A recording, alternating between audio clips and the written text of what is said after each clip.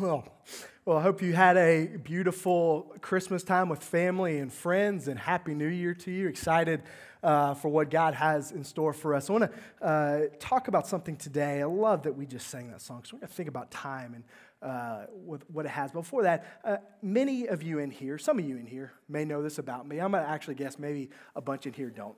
I am a big fan of musical theater. I'm obsessed with sports and all that stuff, but I'm a big fan of musicals. I love them. I cannot get enough of them. My parents, who are actually here, I think they looked at the trajectory of my brother and I and thought, geez, we need to get some culture in these meatheads. So they used to take us to go see musicals down at the local theater in Memphis, the Orpheum. And it started from when I just got hooked for some reason when I was young.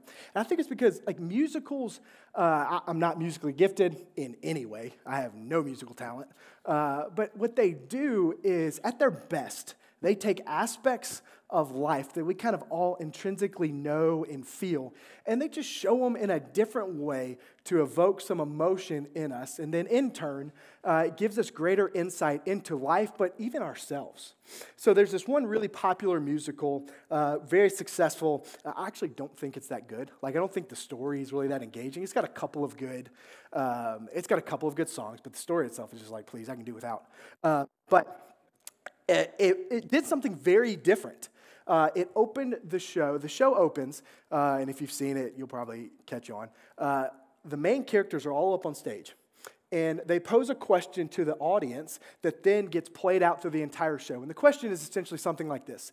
Given that there are 525,600 minutes some of you've seen it, in a calendar year, how do we measure a year?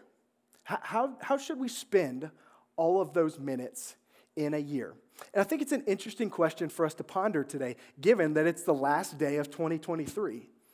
How should we spend our time looking ahead to 2024? How should we measure our year? We've got opportunity with 2023 moving into our review, and with 2024 ahead of us. This is a time that everybody kind of gets refocused and reset. And I've been having a lot of conversations that have actually really been burdening me when it comes to our time. So many people that I'm talking to, and I've had conversations with, just feel so swallowed up by their calendar. They just feel so burdened with time, and there's just so much going on. We seem busier than ever, and there's just so much kind of anxiety when it comes to our days. And I've been burdened because while there have been kind of several thoughts, I've basically been hearing two solutions to that problem. One of them is you just grit your teeth and bear it, and look, it just is what it is. Successful people are busy people, and let's just grind harder, and we'll get to a less busier time on the end of this. We'll eventually get to a time when it's not so busy, and I can then just finally have some peace and comfort. That's one thought. But then I've also heard another thought that's just, I'm so stressed, I'm so busy, I'm cutting everything out of my life. I've got no commitments. 2024 is going to look like a bunch of white space on my calendar. I'm not doing nothing. And I can understand that. And honestly, there's aspects of truth in both of those things. The problem is they actually fail in giving us the real satisfaction that we're looking for in this life, because they completely take away, how does God want me to measure my days? How does the creator of everything, the creator of time itself, how does he want me to order my days? I think it's something we need to consider looking ahead to 2024, because we all want that satisfaction for our life that God has called us for. God wants us to give us a life of joy.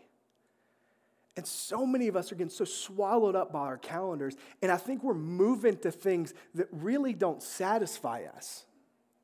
So we don't need to listen to another podcast on time management. We don't need to read another book on how to make sure I get the most out of my day. Rather, what I think we need to do is go to some ancient wisdom and look at the oldest psalm ever recorded and see, what does it have for us? Because here, this psalm is nothing except for how we should order our days and think about the time that God has given us. Because if we can do that, if we can order our days that God would have for us, we will really have the most fulfilling and satisfying 2024 that we could ever imagine. That first starts off with coming to grips with the fact, hear me, our life is so short. It's so short on this earth. So if you have your Bibles, go ahead, turn with me to Psalm 90. This is a psalm. I love the Psalms because the Psalms themselves actually, they do what the best musicals try to do. They are a collection of poems and songs and prayers that take aspects and truths of God and show them in a different way. They're supposed to stir emotion in us that leads us to greater understanding of God, greater understanding of ourselves, and then it leads to action. The psalm that we're in today, Psalm 90, the majority of the psalms were written by King David. There's several other psalms that are written by different authors. This is the only one we have that's written by Moses. We don't know exactly when Moses wrote this. However, more than likely, he wrote this in the period when he is in the wilderness. That's when he wrote the first 5 books of the Bible, otherwise known as the Pentateuch. Most likely, he's in the wilderness, and think about it. He's with a bunch of grumbling, complaining people, and they're wandering in circles as they're heading towards the promised land. You want to talk about somebody who's fully aware about wasting time? That's Moses. And he sits down. And he pens this prayer because he's seeing the anxiousness amongst his people. And he's seeing how they're misusing their days. And he writes this prayer and he starts off and he says in verse 1, he says, Lord, you have been our dwelling place in all generations. Before the mountains were brought forth, or ever you had formed the earth and the world, from everlasting to everlasting, you are God. We can't start to put time in its proper context until we think about the fact that in the beginning was God, that there is a God of the universe, and He created everything. Genesis 1 starts off, in the beginning, God created the heavens and the earth. And He's saying right here that, Lord, we need to be reminded that you exist. If you are in here and you've never wrestled with the reality that there is a God and He made all of this, it'll change your life. It'll change your life when you go dig into how many scientists are now coming to faith in God because they're seeing the truth that this thing didn't happen by just some happy accident, but rather we were created by an intelligent being that wove intelligence into the world. Intelligence can't come from non-intelligence. And what he's saying here is, Lord, you have always been. But not only have you not just always been, you've always been our dwelling place. Think about the massiveness of that statement. They don't have a home at this time that he's writing it. They're wandering in the wilderness. He says, Lord, not only have you always been, but you've always been our dwelling place. When you deal and when you come to grips with the reality that there's a God who made all of this, and He made you to then be in relationship with Him, it changes everything. It changes how you look at your life, and it therefore then changes how you look at your days and your time. Moses then kind of confronts us with an uncomfortable truth that we don't like talking about, but is a reality that our time will one day end on this earth. He says it right here. You return man to dust and say, return, O children of man. For 1,000 years in your sight are as yesterday when it's past, or as a watch in the night. You sweep them away as with a flood. They're like a dream, like grass that's renewed in the morning. In the morning it flourishes and is renewed. In the evening it fades and withers. He's saying we have to be reminded our time here is so incredibly short. And Moses uses powerful imagery to evoke some sense of kind of just emotion in us as we read this. Our life, guys, it's like a dream. It's like a flood in water. It's like water in a flood washing away. It's like grass. The Bible, there's many other places in the Bible that would use powerful imagery to kind of pull some sense of emotion to remind us that our life is so incredibly short. James 4 would say that our life is like a mist. Psalm 39 would say our life is like a sigh or the width of my hand. Job 7 would say that our life is like the wind or a weaver's shuttle. It's like a dream, my favorite, or it's like an eagle swooping on its prey. Our life is like a plant that grows in the morning and it dies in the evening. Our life is so incredibly short, and it passes away just like this.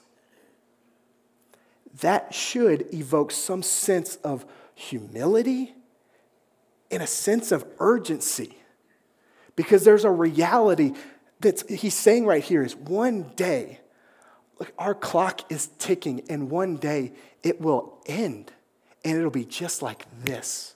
I mean, we feel this, right?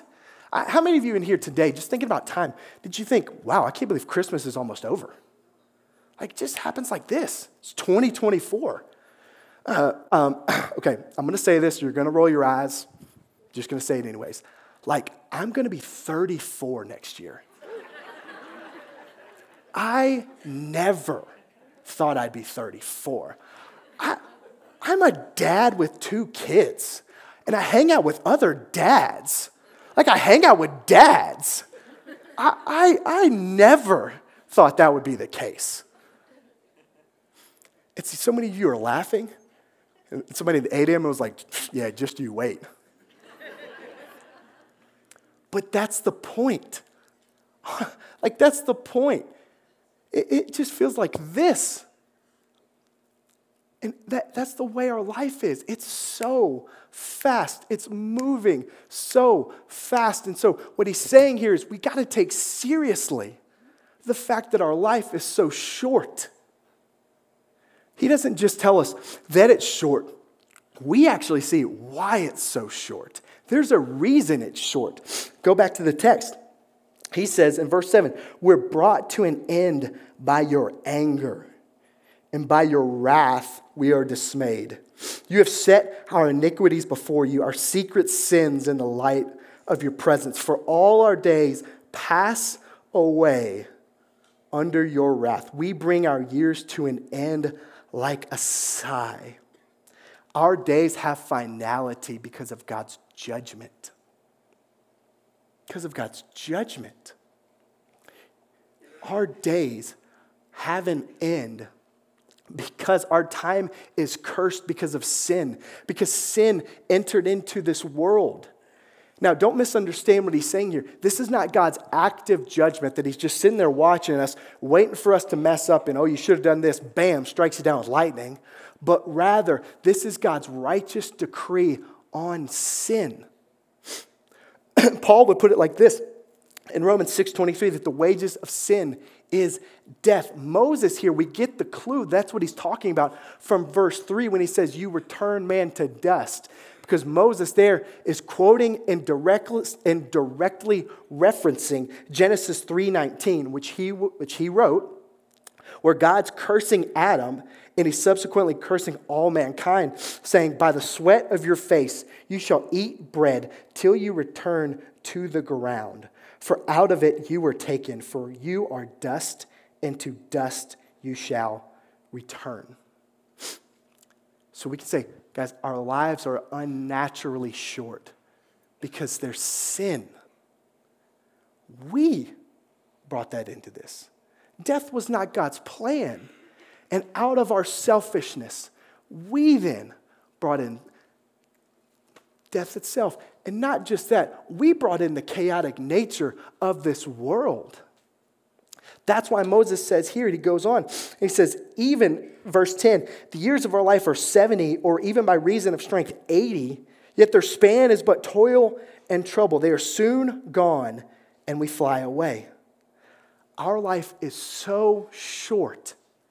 And hear me, there is nothing that you and I can do that can alleviate any sense of toil and struggle that we will experience on this earth. That's why he's saying, even if you make this 70, or if somehow you're super healthy and blessed, you make it to 80, the majority of it, you're still going to experience toil. You're still going to experience trouble. And he says, and then we're soon gone and we fly away like a sigh. That's how short and quick our life is. He closes the stanza and he says, in verse 11, who considers the power of your anger and your wrath according to the fear of you? He's saying here, who thinks like this? Who actually takes seriously the fact that our life is so short? And not only that, but that what we do with it matters. Like what we do with our time will one day be judged by a holy God.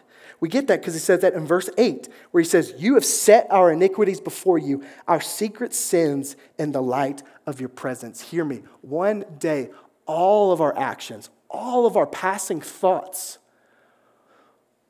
we will place them in front of God, and we will give an account for them. Now, I don't know about y'all, but I feel it even now. That puts like a weight on me that like I can barely handle. To think about the fact that God will one day look upon me and say, what did you do with the time that I gave you? And everything that I do, and everything that I think, and everything that I say, I will be judged for it. Now, you might be sitting there saying, geez, Merry Christmas, Happy New Year. You just told me I'm anxious about time. Now you just told me I'm about to die soon. Oh, and everything that I ever do is going to get judged one day. Thanks, Jordan. But that's true, and that's real. That's why the writer in Ecclesiastes, he says in Ecclesiastes 7:2, he says, it's better to go to the house of mourning than to go to the house of feasting, for this is the end of all mankind, and the living will lay it to heart. That is a reality. And for us to have any shot at trying to order our days, we've got to come to grips with that. But thankfully, we have a merciful God who doesn't just leave us wandering in the darkness, but actually gives us a way where we don't have to live with that anxiety of wondering what to do. He then makes a way, and he says, how do you order your days? Start by seeking my wisdom. Let's go back to the text.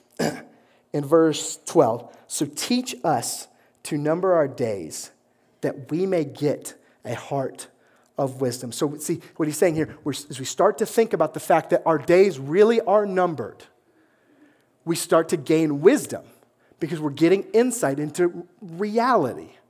And so he's saying here, teach us, God. God, help us. Help us to do something with that, Lord, because I can't do it on my own. That's what you see here. Then in verse 13, Moses, the psalm now turns, and Moses says, return, O Lord, how long? Have pity on your servants.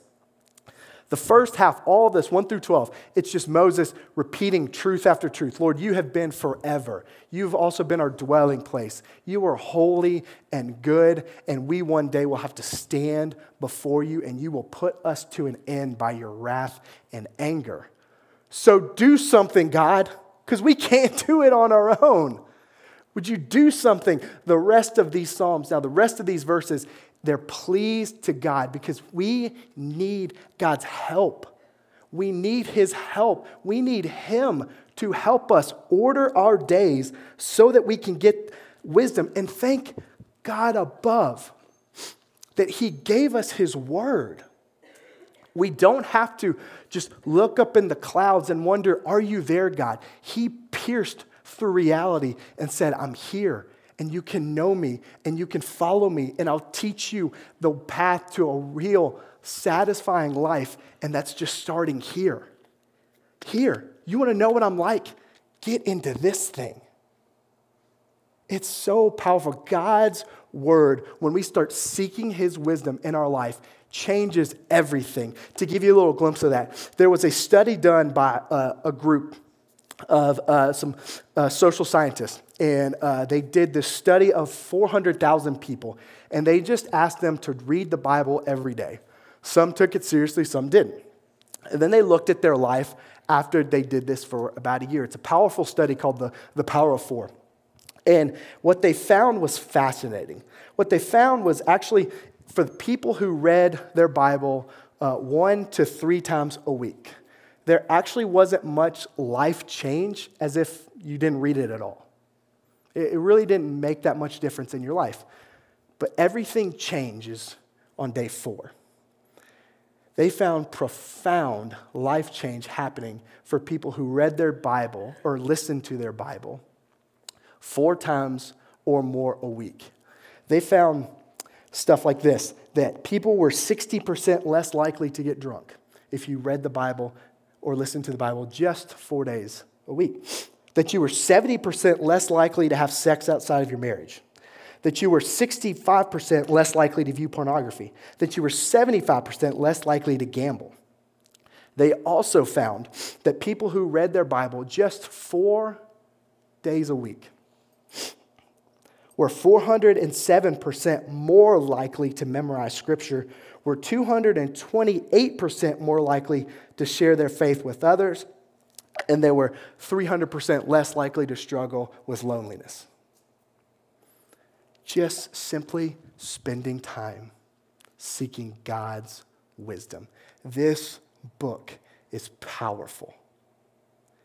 And it can change our lives when we start seeking his wisdom and ordering our days to get more of his wisdom. But not only do we just get this more powerful knowledge of him, he actually satisfies every longing of our soul. Verse 14, Moses says, "Satisfy us in the morning with your steadfast love, that we may rejoice and be glad all our days. Make us glad for as many days as you have afflicted us, and for as many years as we've seen evil."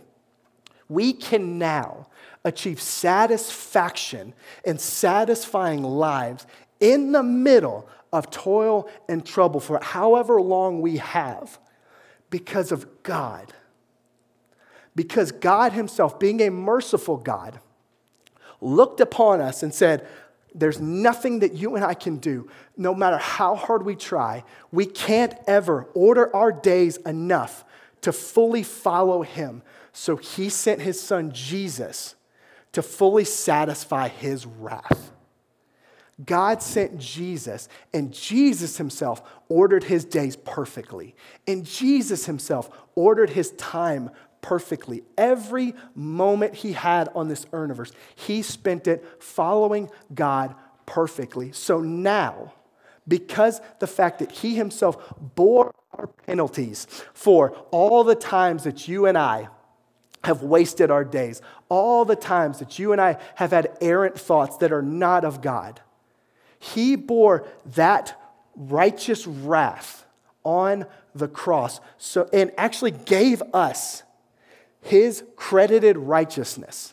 So one day, you and I now, we don't have to feel anxiety when we look ahead because there's not future condemnation for us. We will stand before God one day, and he will look upon our time, and he'll say, "Well done, good and faithful servant."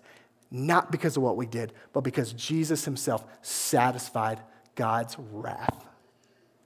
So we can live life with peace and fulfillment by just simply seeking his wisdom, and he satisfies us. He satisfies all the longings we have in our heart. He satisfies all the desires of our life. Can't you just hear it in Moses? He's looking out his people, and he's saying, "Gosh, Lord, I've seen you do mighty works." He's literally feeding them manna every day. In fact, he's giving them more than they actually even need, and they're still complaining. It wasn't that long ago, God led them out. God toppled the Egyptian empire. Go read history. That just in itself is wild. He toppled the Egyptian empire, and he led these people. They walked through water, and it's not that much longer. They're like, geez, this is terrible. Take us back. We'd rather be slaves. He's looking out at his people, and he's saying, we're missing it. So satisfy us. Satisfy. I love that song, satisfy me in the morning before I forget how good you are, God. Because I'm like that. And so he's saying here, he's pleading, God, satisfy us before we forget how good you are, God. When God does that, as we spend time with him, and our souls are satisfied, what he starts doing is he starts taking the fog and he just starts pulling it away so that we can get a better glimpse of how he wants us to live. And I get it.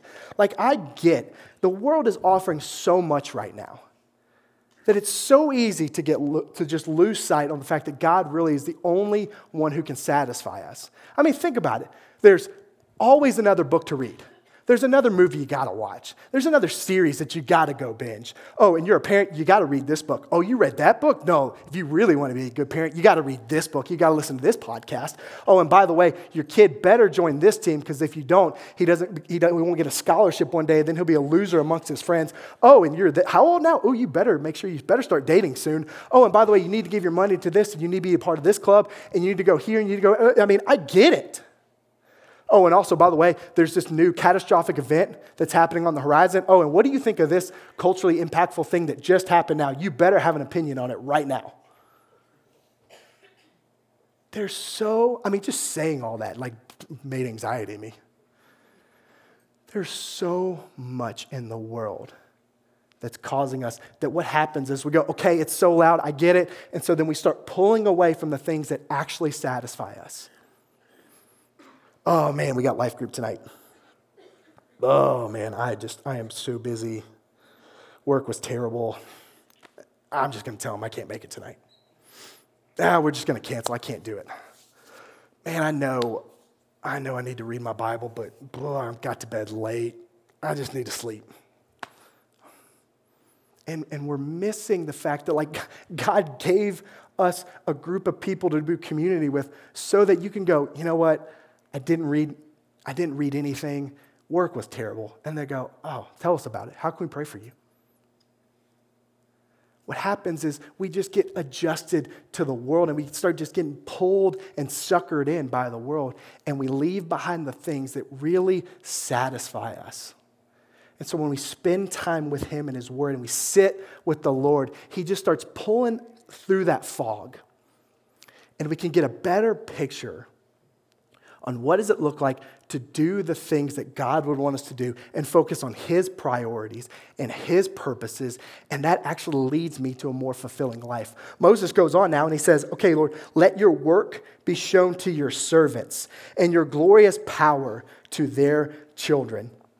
Moses is continuing with his plea, and he's looking out and he's saying, okay, Lord, we're messing up. We're failing.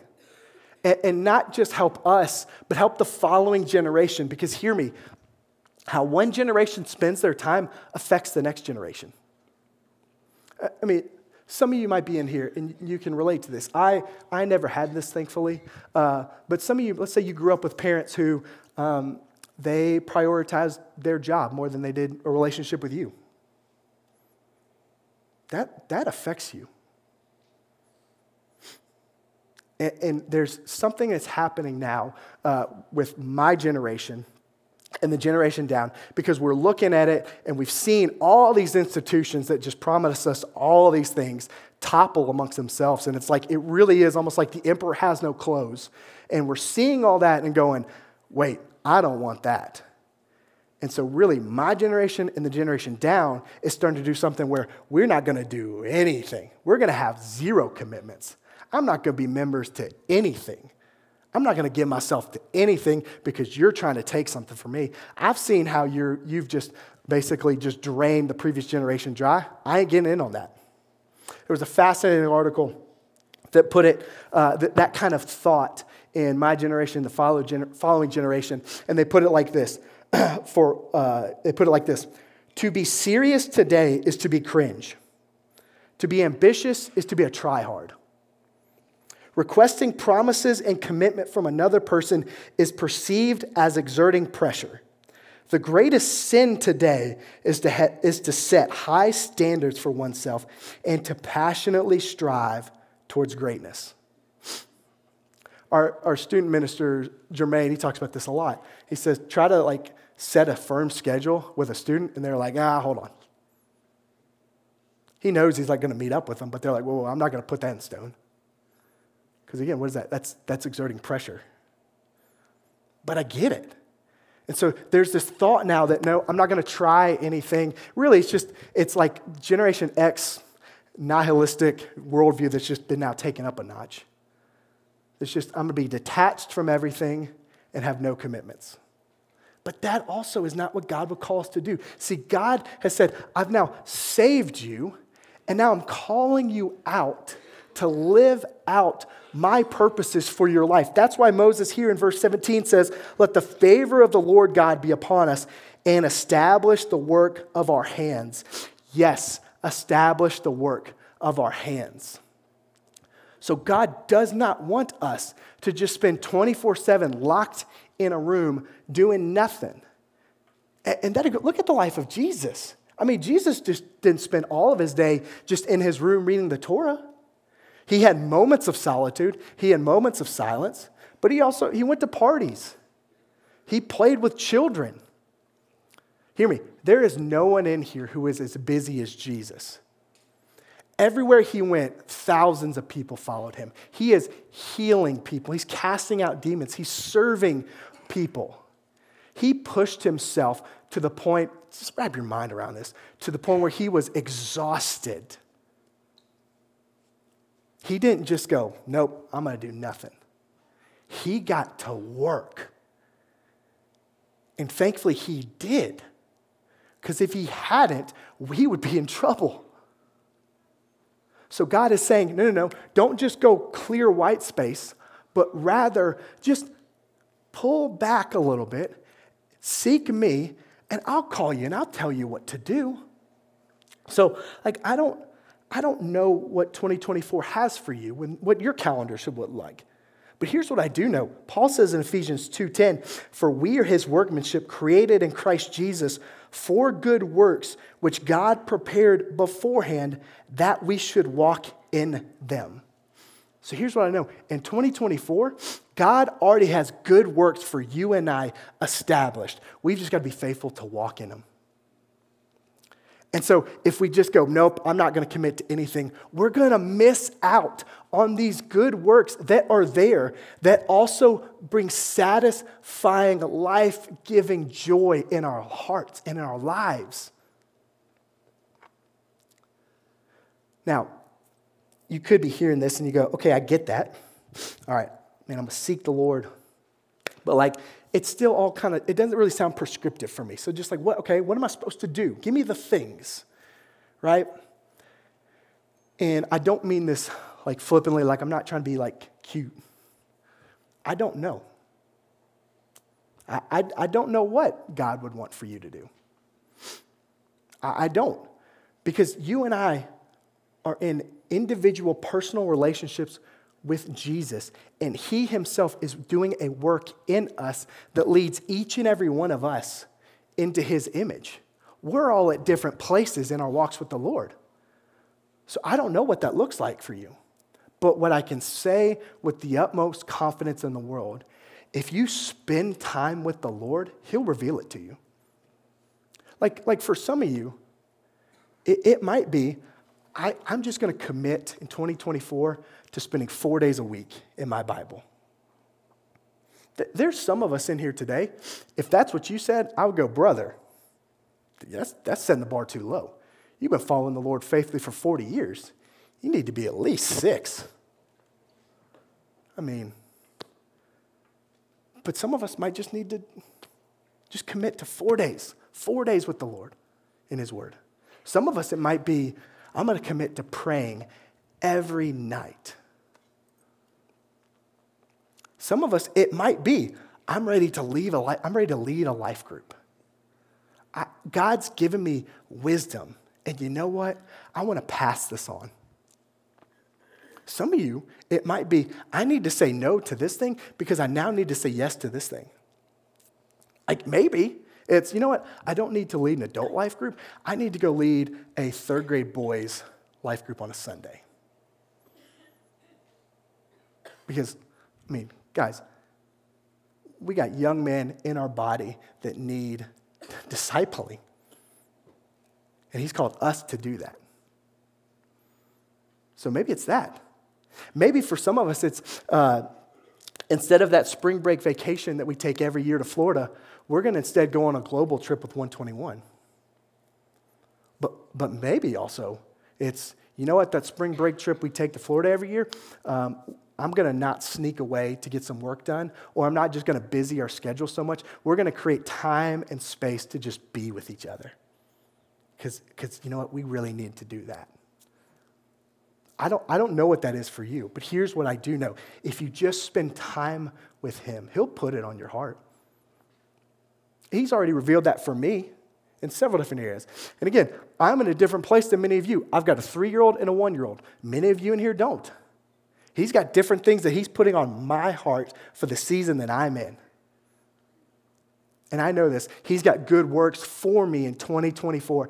I've just got to be able to seek him and to just peer it all away and believe what this thing is saying, that actually God is for my good. Romans 8:31 says, what then shall we say to these things? If God is for us, who can be against us? And then he proves that by saying, you want to know I'm for you? You want to know that I can give you life and satisfaction? Look to the cross. Because if I did not spare my own son, I gave you my son. How will I not give you anything you could ever need?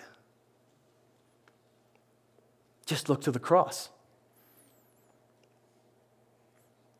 I just think so many times, so many of us, just like we start off so good, but we think there's no way I could actually memorize Scripture.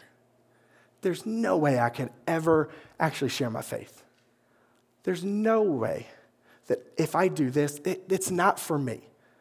Like, yeah, that's cool. That's for some other people. That's great, Jordan. You left your career and you became a minister. That's just, God couldn't do that with me. And if you're sitting here today and you're thinking that, you are believing a lie from the enemy. I think so many of us actually are like, when I think about other musicals, one of my other favorite musicals is Shrek the Musical. I know. It's actually really good. I'm just saying. What's interesting with Shrek the Musical is you see the beginnings of, you see Shrek as a little kid. It's really funny. And you meet his mom and his parents. And you see how he grew up. The musical opens up, and his parents tell Shrek that, there's this big, bright, beautiful world with happiness all around you. And just around the bend, there's a friend or two, but not for you. This is the life of an ogre. And he grows up with that his entire life. And then at one point, there's this scene. And Shrek is with his buddy Donkey, if you know the movie. And they're looking up at the moon. And Donkey just asks him, if you could just dream, if you could be anything, what would you be? And like in 2024, like if you could do anything you'd want to do, what would you do? Like if God would so meet you and establish the work of your hands, what would you do? And Shrek starts to dream, and he says, I'd be a Viking, or I'd be a poet and write a different story and talking about tales of glory. I'd be a fisherman. I'd be this. I'd be that. And then he gets to this place in the song, and he says, I'd be a hero. I'd be a hero who would fight dragons, and people would love me. People want to be my friends, and I'd have a hero's ending, a perfect, happy ending for my life. And it's a powerful song because he pauses, and the music fades, and the lights dim. And he says, but that's not for me.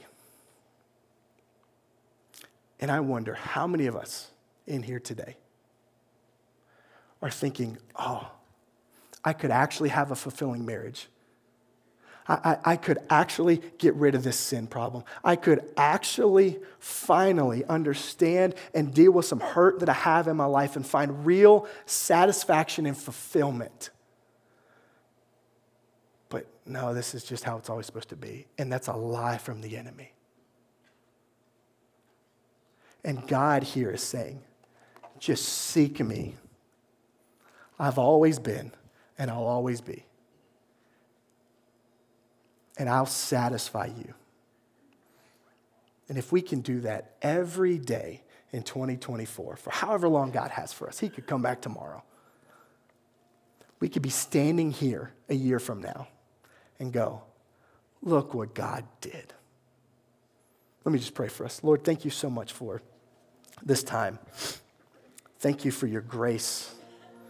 Thank you for your mercy. Thank you that you fully satisfied the righteous wrath of God that I deserved.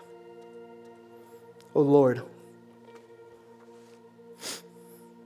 would you show us mighty things? You've done that so much in 2023, and I thank you for that. And would you show us and establish the work of our hands in 2024? And may God, you do a powerful work in our lives. It's in Jesus' name we pray. Let's spend some time alone.